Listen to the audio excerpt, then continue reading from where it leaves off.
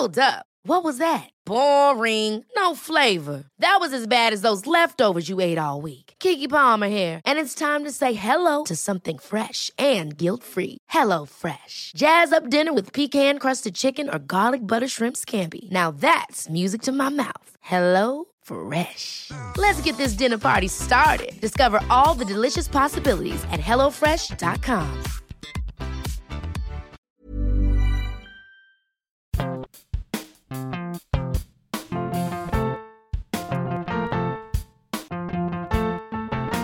Welcome back to the Solo Collective. I'm your host, Rebecca Seal. This episode is about self-care.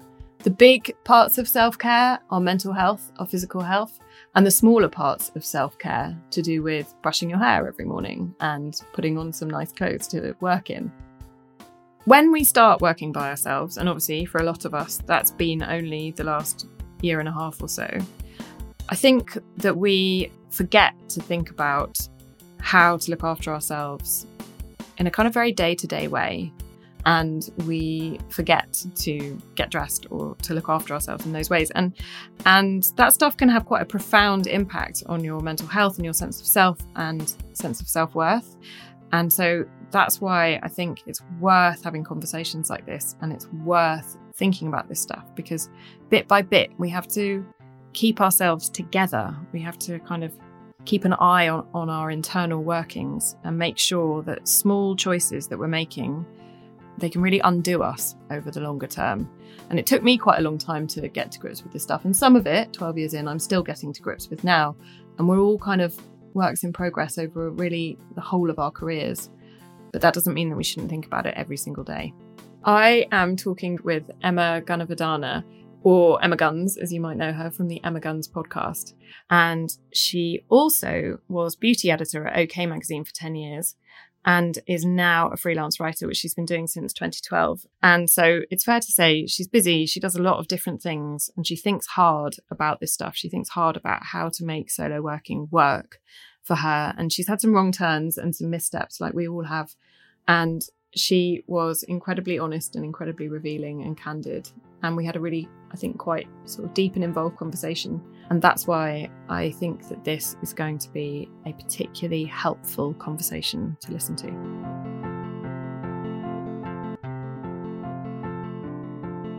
I wanted to talk to you because I feel as though you might know a bit more than most of us about how to look after ourselves. And I know that you've been working by yourself for 9 years. So I'm hoping that in that 9-year period, you've really nailed it and you can help the rest of us because, yeah, no pressure. Because I feel as though, I don't know about you, but I went freelance 12 years ago and I don't know if I really figured out how to look after myself in a sort of self-care type way until about like 2 years ago, if that, in that I just worked and worked and worked and worked and I didn't really do anything particularly to look after myself. So how did you, assuming you have, and maybe you haven't, or maybe you sometimes have and sometimes haven't, but how did you sort of strike a balance with that when you were beginning out on your own? Do you know, that's a really excellent question, because when I think about it, I think actually working from home, working by yourself, that freelance life that you've experienced as well, can be quite confronting. And it's just made me think, I wonder if it's any coincidence that a couple of years into that, I did basically get diagnosed with depression and anxiety and had a bit of a breakdown. Because I think it just gives you a heck of a lot of time and you can be incredibly self-critical, and it can be really challenging to not have the barometer of other people's expectations or needs and wants, as you experience in an office on a daily basis, around you all the time. And so I think that just really leads me to say that actually working by yourself, working from home is really challenging and can actually really have a negative impact on your mental health. But for me personally, that negative impact kind of led to a rock bottom that then allowed me to put the pieces back together to hopefully get to that point that you're talking about of kind of figuring out what self-care looks like and what looking after myself within the context of working alone really look like.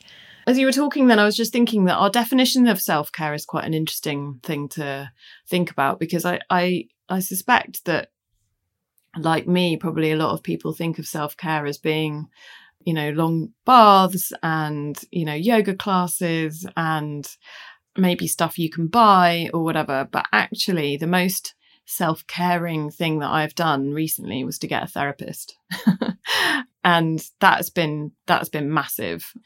I think that was what I misunderstood. I think I understood self-care as a kind of, I don't know, something I could squeeze into an hour a week, rather than something that was more like, not that therapy isn't an hour a week too, but it's a more sort of holistic, global thing that you do to your brain, isn't it? Rather than a bath.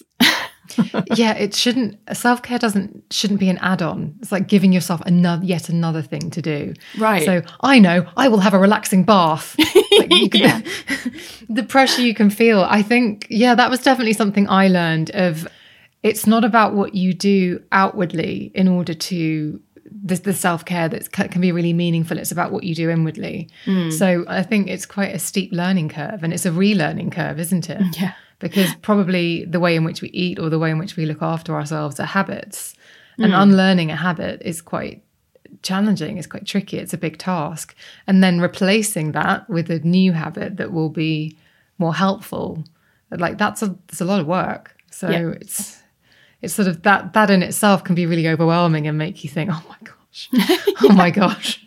I don't know if I've got it in me. Yeah, I think that's so true. I mean, it's something I say to people a lot when I do workshops about how to work by yourself. It's like, you're not going to be done with this stuff. I mean, hopefully it won't be hard. If you're at a pinch point, you can figure your way through a hard moment and things will get easier. But you're constantly going to be in a state where you need to rethink things, change habits, change your setup to reflect the way that your life is now, as opposed to how it was 5 years ago or how it will be in 5 years' time. There's not a perfect solution to any one situation, and we constantly have to kind of make changes. I think that's sort of simultaneously optimistic and also quite intimidating at the same time, which I think maybe is one of the reasons why people think that solo working is particularly challenging. Would you agree with that? I think people do think solo working is particularly challenging. Well, they either have, I don't know about you, but I think they have either their two perceptions, that it's really difficult and they wouldn't want to do it, or surely you'll just end up watching TV and not working. Because I remember when I first went freelance, that was what a lot of people said to me. It's like, I couldn't motivate myself to work from home by myself. And I say, trust me, builds are motivating. As soon as they start coming in, like, you put your pedal to the metal, and that's as simple as that. But yeah, I do think I've definitely adapted the way that I've worked over the last 8 years. So it hasn't been consistent. Like when I first started, I had a lot of cork boards and whiteboards on the walls in the office because I wanted to be surrounded by cues to work all the time. So I didn't just want a to-do list on my desk. I wanted it on a whiteboard in big writing, hopefully with like a little cartoon, like a sort of drawn GIF that I'd managed to put on it so it looked slightly entertaining. And then I realized at some point that they weren't helping me anymore. So I had to shift. So I do think you have to constantly reassess what's working for you, what's helping you, be self-motivated, which I think is probably the key thing. Is a lot of people think I need to have a boss tell me what to do, or I need to have a job description that tells me what to do. And when you work from home and it's freelance life, so there's no set job description necessarily, I think that can be the intimidating thing of, well, how do I motivate myself to pitch, or how do I do this, or how do I know that I'm ticking all the boxes that I need to tick? Because it's quite nebulous. Like, I'm freelance and I work from home. What does that mean? So maybe we can talk about what your solo working life looks like now. I mean, I'm not going to say describe your average day, because I'm guessing you probably don't have one. But how do you sort of frame your work? Like, how does it play out over a week for you? So I think the most important thing in order for me to be productive and get my job done isn't actually doing anything to do with work at all. It is that at the end of every day, I clean my desk down, wipe down all the surfaces, listeners, Rebecca can see, like I've got a fairly white office. So I clean everything down, I wipe everything down, all the paper that I've scribbled on in the day, I organize, I put away or bin, depending. I get a lot of samples because I create a lot of beauty content. So I have a box over here, which I've deliberately put out of your eye line, which just at the moment is overwhelmed with products because I'm filming some video content. So I make sure all of that is stacked up neatly. And then I literally get a carpet rake and I rake my way out of the office and I get rid of all my footprints on the carpet and I shut the door. And then I don't come in until the next morning. And basically, psychologically, what that does is when I open the door the next day, it's like going into a fresh hotel room. It feels like, it just feels like a blank page in the best way. So that's one of my key things. And I haven't always been great at that. But I think definitely in lockdown, even though I've worked from home for ages, I used to go out and do podcasts. I used to do them face to face and I used to go out and have meetings. And I think in lockdown, I've really realized how important that element is in terms of my productivity, is just being clean, being organized, making sure I know where everything is. Because you know what it's like when you've got a random bit of paper that you're looking for and then it can make you spiral and you think, oh, for goodness sake. Or you look at the desk and there's a ring from where you put your tea down and didn't have a coaster, and all of a sudden you've got to sort out that and you end up, so it just means that I don't get distracted. It's just a very clear way of making sure that I have clear focus when I get into the room and I turn on my computer. And then I think one of the things that I realized really early on in freelance life, which isn't necessarily specific to now, but it helps me catch myself if I feel like I'm not being productive, is when I used to work in an office, it could take ages to get seemingly a simple task done, like write a 1,500 word feature. It could take a week or a few days. Whereas in my own office, without any interruptions, I can probably do that in 2 to 4 hours. And I didn't appreciate how I could really condense down my productivity, which meant that it opened up a hell of a lot of time. And like you, I think, from what you've said, I just filled up that extra time with more work. Yeah. and actually, that definitely leads to, I think, it's very easy to burn out. I personally find working for myself because I think I just haven't had a break. But then I don't want to take a break because the buck stops with me. So if there's any kind of momentum when it comes to my work, I'm like, let's tap into that. And so it can be quite easy to get pulled down that path of, well, I'm going to be as productive as possible and make hay while the sun shines, because there's going to be a period, and I don't know when that's going to come, where I'm not going to be as busy, where I'm going to wish I was as busy as I am now. So there's sort of all of that going on. Yeah. But yeah, I definitely find that I can be more productive in a working day at home. And so actually, the thing that has been really handy and really useful is factoring in going outside. Right. And because otherwise, if I finish something and I'm not quite in the headspace to get onto the next task, I can sort of pace around a little bit like a pet that you'd think, oh, do they need to go to the vet? I can sort of pace around the kitchen, then pace around the living room, then pace around the office and not really do anything. And I've realized that if I get more than 5 minutes of that feeling of, I don't want to sit down, I don't want to stand up, I don't want to do this, I don't want to do that, I walk outside. I just go outside and get 5 minutes of fresh air. 5 minutes to half an hour, depending on how much time I realistically have. And that's just like a palate cleanser. That's just a mental leveler of just, when you come back in, you're more inclined to think, right, I'm going to get on with the next thing. Yeah. Rather than trying to go from task to task to task without moving, like an 80s movie montage of some teenager cramming for a test, where you actually just slowly kill your energy. I think anything that you can do, and I used to say this a lot when I first started, 10 star jumps. You don't have time and you've got to go from one thing to the next really, really quickly. Just get up and do 10 star jumps. Yeah. Get everything moving, get the blood moving. Yeah, I totally agree. So the raking of your carpet thing is, I'm sure you know this already, but it's called a transitional ritual, and they're so important. And I just think often we don't even realize that we have them. And sometimes it's really crucial to notice what you're doing as your transitional ritual, and then it takes on a level of importance. Like, you've already done that, but also I think that thing of tidying up at the end is so important. Like, getting it clean for tomorrow, but also doing something really symbolic for your brain to say, right, that's the end. That's the end. Because we struggle so much with endings. Firstly, as humans, we're not great at endings anyway, and we're not great at transitions. But with work occupying more and more of our homes and our brains and our smartphones, it just gets more and more difficult to figure out when the end is and what it looks like. 100%. And I'm still really guilty of it, but I used to be guilty of it in my old job. So when I worked on magazines, and somebody asked me the other day about how I transitioned from 9 to 5 life to working from home. A magazine wasn't 9 to 5 life either, because I worked weekends, I'd cover events in the evening.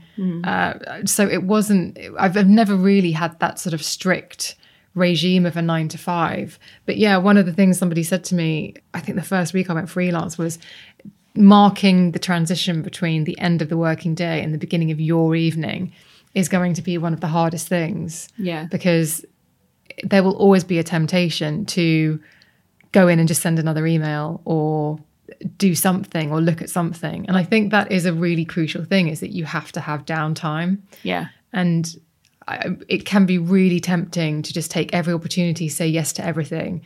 But I definitely think, and this is part of like a mental health journey as well as a working from home journey or working alone journey, is saying no. Oh my goodness. As soon as I started saying no to things, it's so counterintuitive. And I thought, oh God, my career is going to end. This is terrible. But I was only saying no to the things that my gut was telling me were going to be too much like hard work, or I just didn't have time for realistically. And actually, as soon as I started saying no, obviously there was a sense of balance, because if you're saying yes to some things and no to other things, then you are balancing out requests. But if you're only saying yes to everything, there is a sense of imbalance, right? Yeah. Yeah, 100%. Like, I think choice is a really interesting thing when you work by yourself, because theoretically you've got endless choice. You can completely choose everything. I mean, and not theoretically, that's true. You can, but you very rarely feel that way, because you feel as though, you know, you have to say yes to everything. You have to work a very long amount of time, and you lose the ability, I think, to see where choice exists and how much better making choices would make you feel, I think. Because I think when you have an office environment, you have colleagues around you, it's that thing of, it's the difference between feeling alone and feeling lonely. So when you have the momentum of other people around you, you can ask their opinion. You can get a sense from the room about what the right thing to do and what the wrong thing to do is. So actually, I think another quite confronting thing about solo working is the fact that you have to trust yourself. And if you've not really been in that position before, I think that can be a thing that can really seep into your personal life. I definitely realized that when I thought, God, I'm asking me what to do here. I've never done that before. And I don't know what to tell myself, because I'm constantly looking for someone to tell me what to do. Yeah. And that, I think, was a lot. And I think actually that's what can be in the long term. And I don't know if you found this, you've been doing it quite a bit longer than me, but I don't know if you found that can be quite empowering to actually feel not just that you're working solo and you're doing well, but that you have autonomy and you know what you're doing. I think when you realize that you've worked on that muscle and it's gone from being sort of quite weak to being, look at me squeezing my bicep as if I've got them. They go from being quite weak to feeling quite strong and sturdy, and that they support you. I think that can make you feel incredibly empowered in what you do. Yeah, that's true. I would say that for me, that again has come relatively recently. It's only very recently that I've got into a better habit of doing things like saying no. Ever catch yourself eating the same flavorless dinner 3 days in a row? Dreaming of something better? Well, HelloFresh is your guilt-free dream come true, baby. It's me, Keke Palmer. Let's wake up those taste buds with hot, juicy pecan-crusted chicken or garlic butter shrimp scampi. Hello Fresh. Stop dreaming of all the delicious possibilities and dig in at HelloFresh.com. Let's get this dinner party started. Hey, it's Ryan Reynolds, and I'm here with Keith, co-star of my upcoming film, If, only in theaters May 17th. Do you want to tell people the big news? All All right, I'll do it. Sign up now and you'll get unlimited for $15 a month and 6 months of Paramount Plus Essential Plan on us. MintMobile.com/switch. Upfront payment of $45 equivalent to $15 per month. Unlimited over 40 gigabytes per month. Face lower speeds. Videos at 480p. Active Mint customers by 531.24 get 6 months of Paramount Plus Essential Plan. Auto renews after 6 months. Offer ends May 31st, 2024. Separate Paramount Plus registration required. Terms and conditions apply if rated PG. I'm always curious as what people think about routines, because mine is sort of loose. Let's say, like, I do have one, but it's erratic. That feels like a confession. Well, I think it's probably more than anything, it's to do with having little kids at the moment.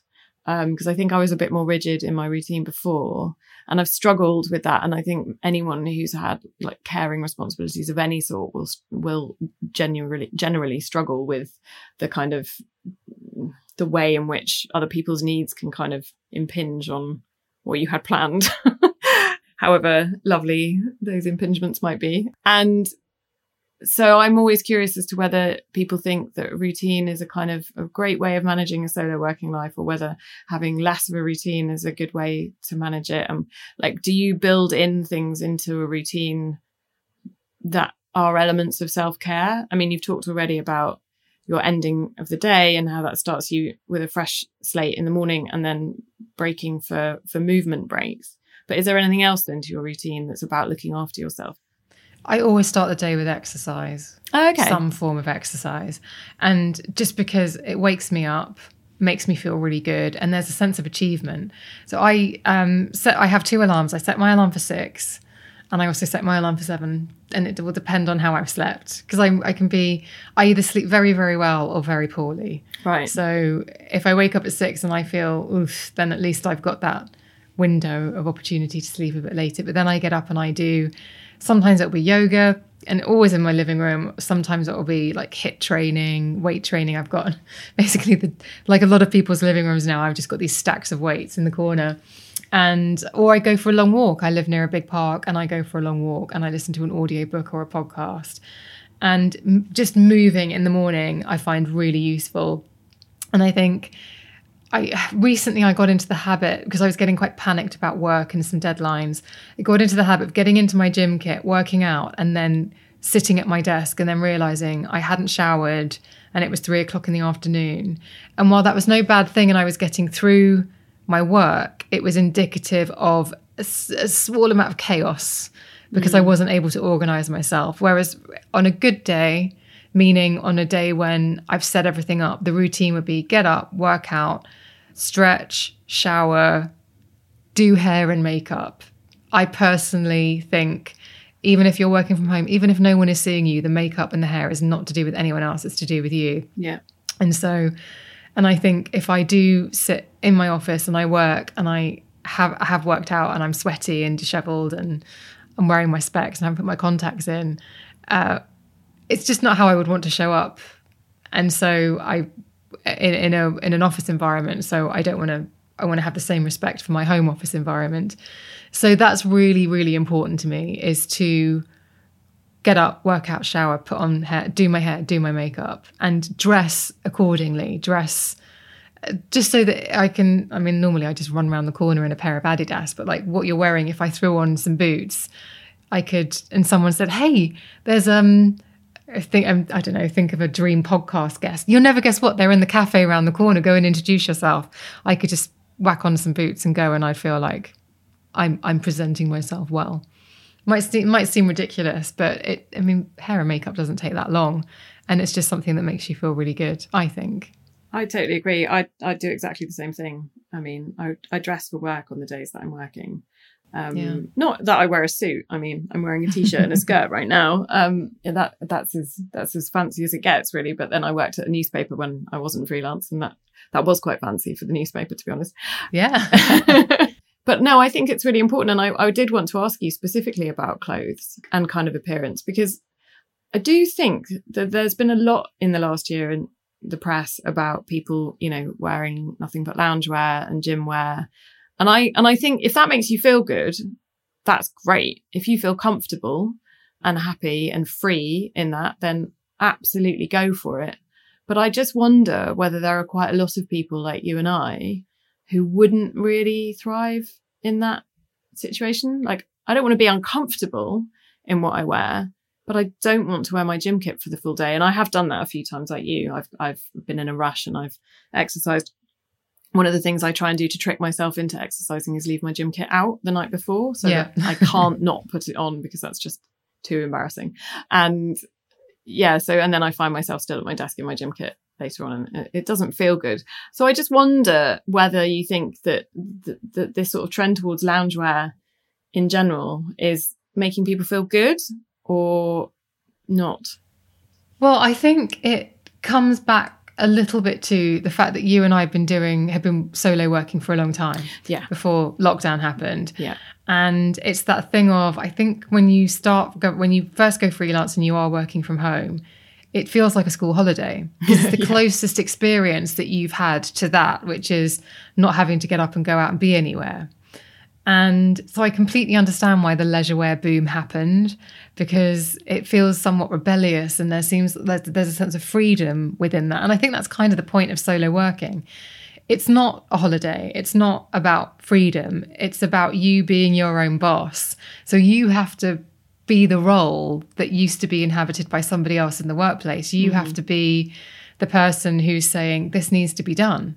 You need to be the momentum that an office full of colleagues provided. So, for example, an office full of colleagues, when I was on the magazine, you'd turn your chair around and go, has anyone got any questions for so-and-so? Or I'm interviewing such and such in a few days. What do you think? What should I ask? You have to do that for yourself. And for me personally, that is going out for a walk, getting away from the computer, thinking, right, I'm just going to think about this interviewee for the next half an hour while I'm walking and see what comes up. And that's how I'm my own office full of colleagues. But so it isn't about freedom. So I think the leisure wear thing is quite interesting. It was a very tempting trap to fall into. But me personally, I just don't think it is particularly productive. And I think then when you do go back into your office environment, you are wearing something completely different. The way you're going to feel, I think what you wear affects your headspace and how you approach things. So I think you wear gym clothes to the gym for a reason. You wear office clothes to the office for a reason. I think there's a way to show up, maybe incorporating a little bit of leisure wear, but I don't know as if leisure wear is entirely helpful. Yeah, in the long term. I agree. I think it's about showing up, as you put it earlier, showing up for yourself. Like I wear makeup when I'm not going to see anybody, and I do it so that I know that I've made an effort for me, which is an odd thing to want or need to do, but it makes me feel an awful lot better than I would otherwise. So I think it's crucial. I think that one of the reasons why I ended up in therapy last year was because I kind of twigged that it was going to get a lot worse quite quickly if I didn't deal with it right then and there. And I'm not sure that I would have been able to do that a few years before. I don't know whether I would have had a decent sense that things were about to go to hell in Hancock quite quickly. But I did have a strong sense of like, I know this path. I've been down this one before. And I know where it ends, and it's not pretty.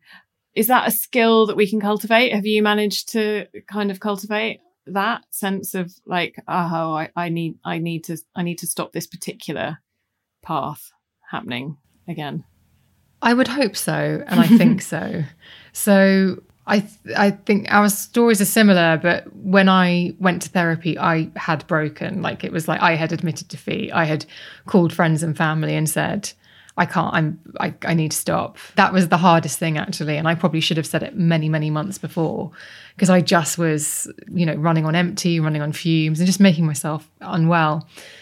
And what therapy did, I was very fortunate, because the first therapist, and I know this isn't everybody's experience, but the first therapist I went to was brilliant. And it was one of the most transformative experiences of my entire life. I remember going to that first therapy session and saying, I don't feel that I have an emotional toolkit to be able to handle life, because everything upsets me, everything breaks me, everything is so harmful to me that it's almost like, and I can't wrap myself up in cotton wool, because I'm a woman who lives by herself, works for herself. Like the buck stops with me. So I need to build a suit of armor in order to be able to navigate life. Otherwise, this is just going to keep happening.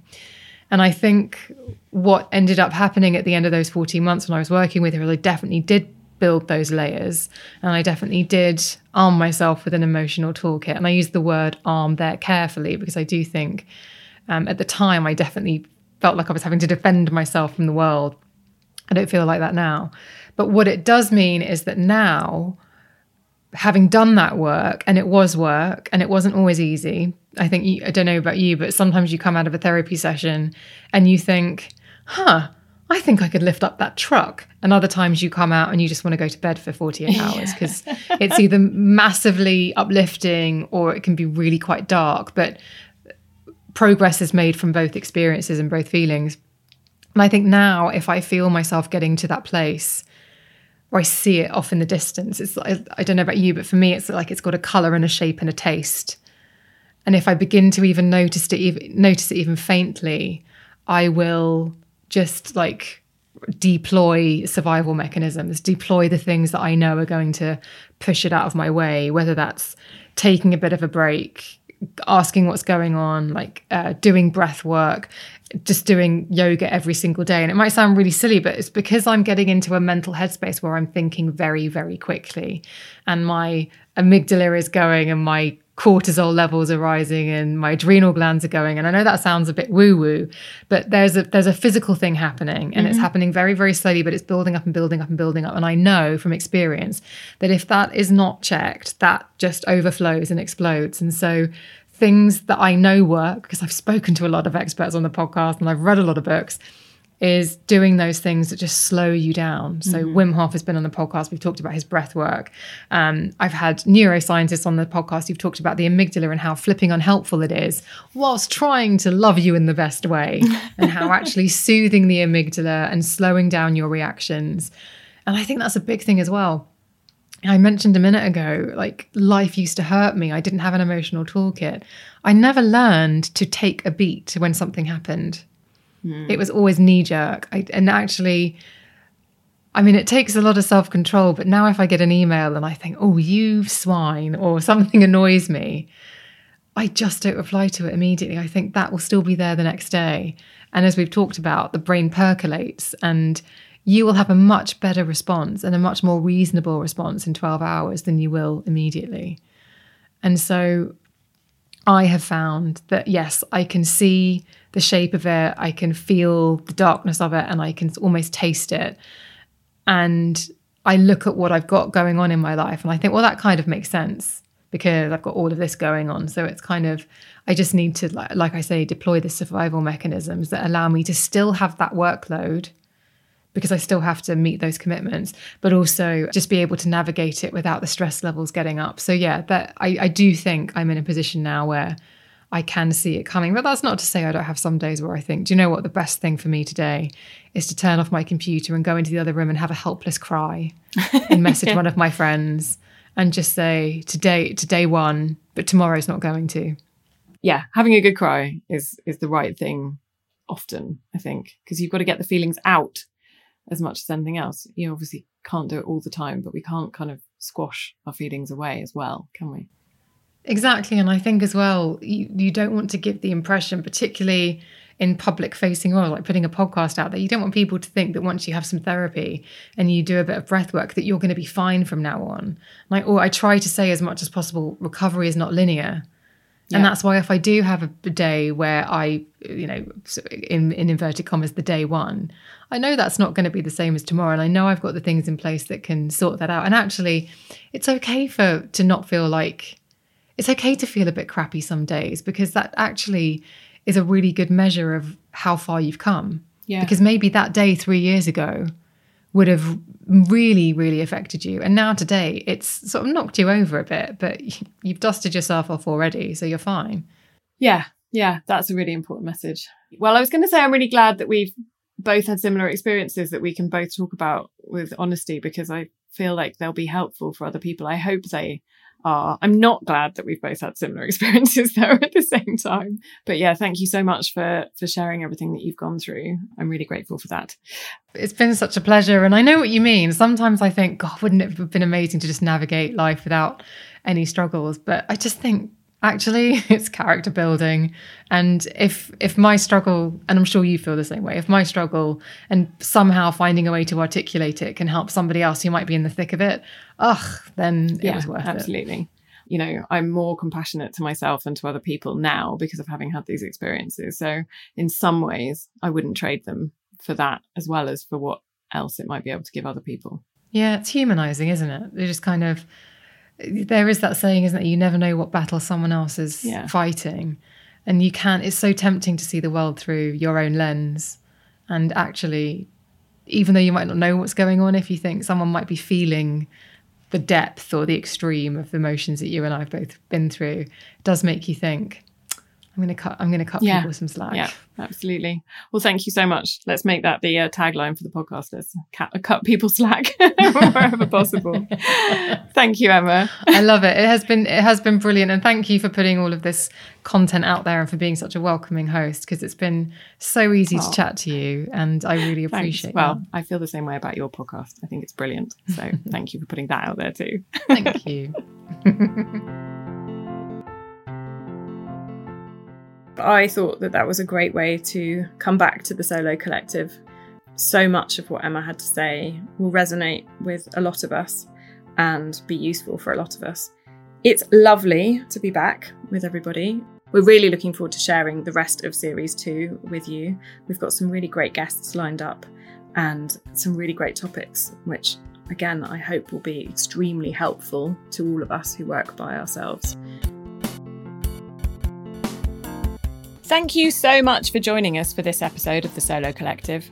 To make sure you don't miss an episode, subscribe wherever you get your podcasts. And if you have anything you would like covered, let us know by leaving us a review, or you can message us at the Solo Collective on Instagram. You have been listening to the Solo Collective with me, Rebecca Seal, a Chalk and Blade original, produced by Laura Hyde with support from Fatuma Kehra, original music by Dee Plume, and engineering by Matt Nielsen. Chalk and Blade.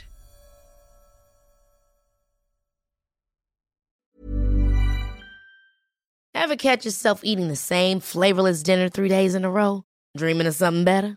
Well, HelloFresh is your guilt-free dream come true, baby. It's me, Keke Palmer. Let's wake up those taste buds with hot, juicy pecan-crusted chicken or garlic butter shrimp scampi. Hello Fresh. Stop dreaming of all the delicious possibilities and dig in at HelloFresh.com. Let's get this dinner party started.